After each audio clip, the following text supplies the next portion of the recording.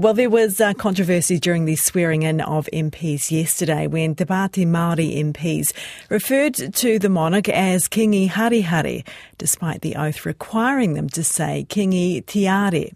The problem, Harehare can be translated as Charles, but it can also mean something objectionable or skin rash. Here is our political reporter Giles Dexter. Te Pāti Māori always indicated its reluctance to swear allegiance to King Charles.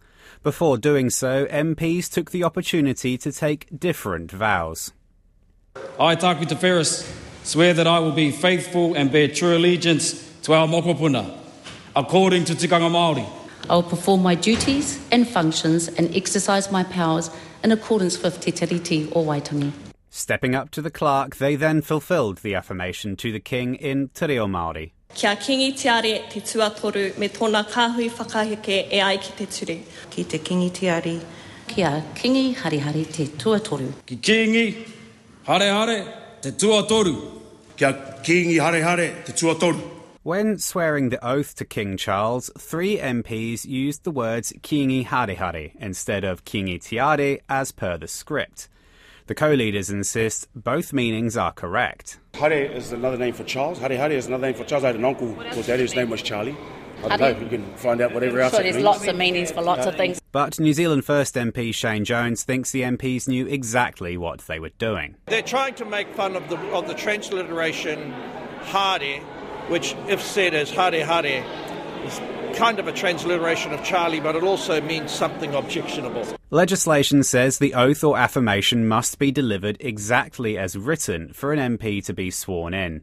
University of Otago law professor Andrew Geddes says while it wasn't picked up, other parties could challenge it if they wanted and make Te Pāti Māori MPs retake the oath. If an MP wanted to take issue with this and was very pedantic and said, no, you didn't use the exact right transliteration of the name Charles, they would have to raise it as a matter of privilege, which means they'd have to take it to the Speaker and say to the Speaker, look, there's a problem here.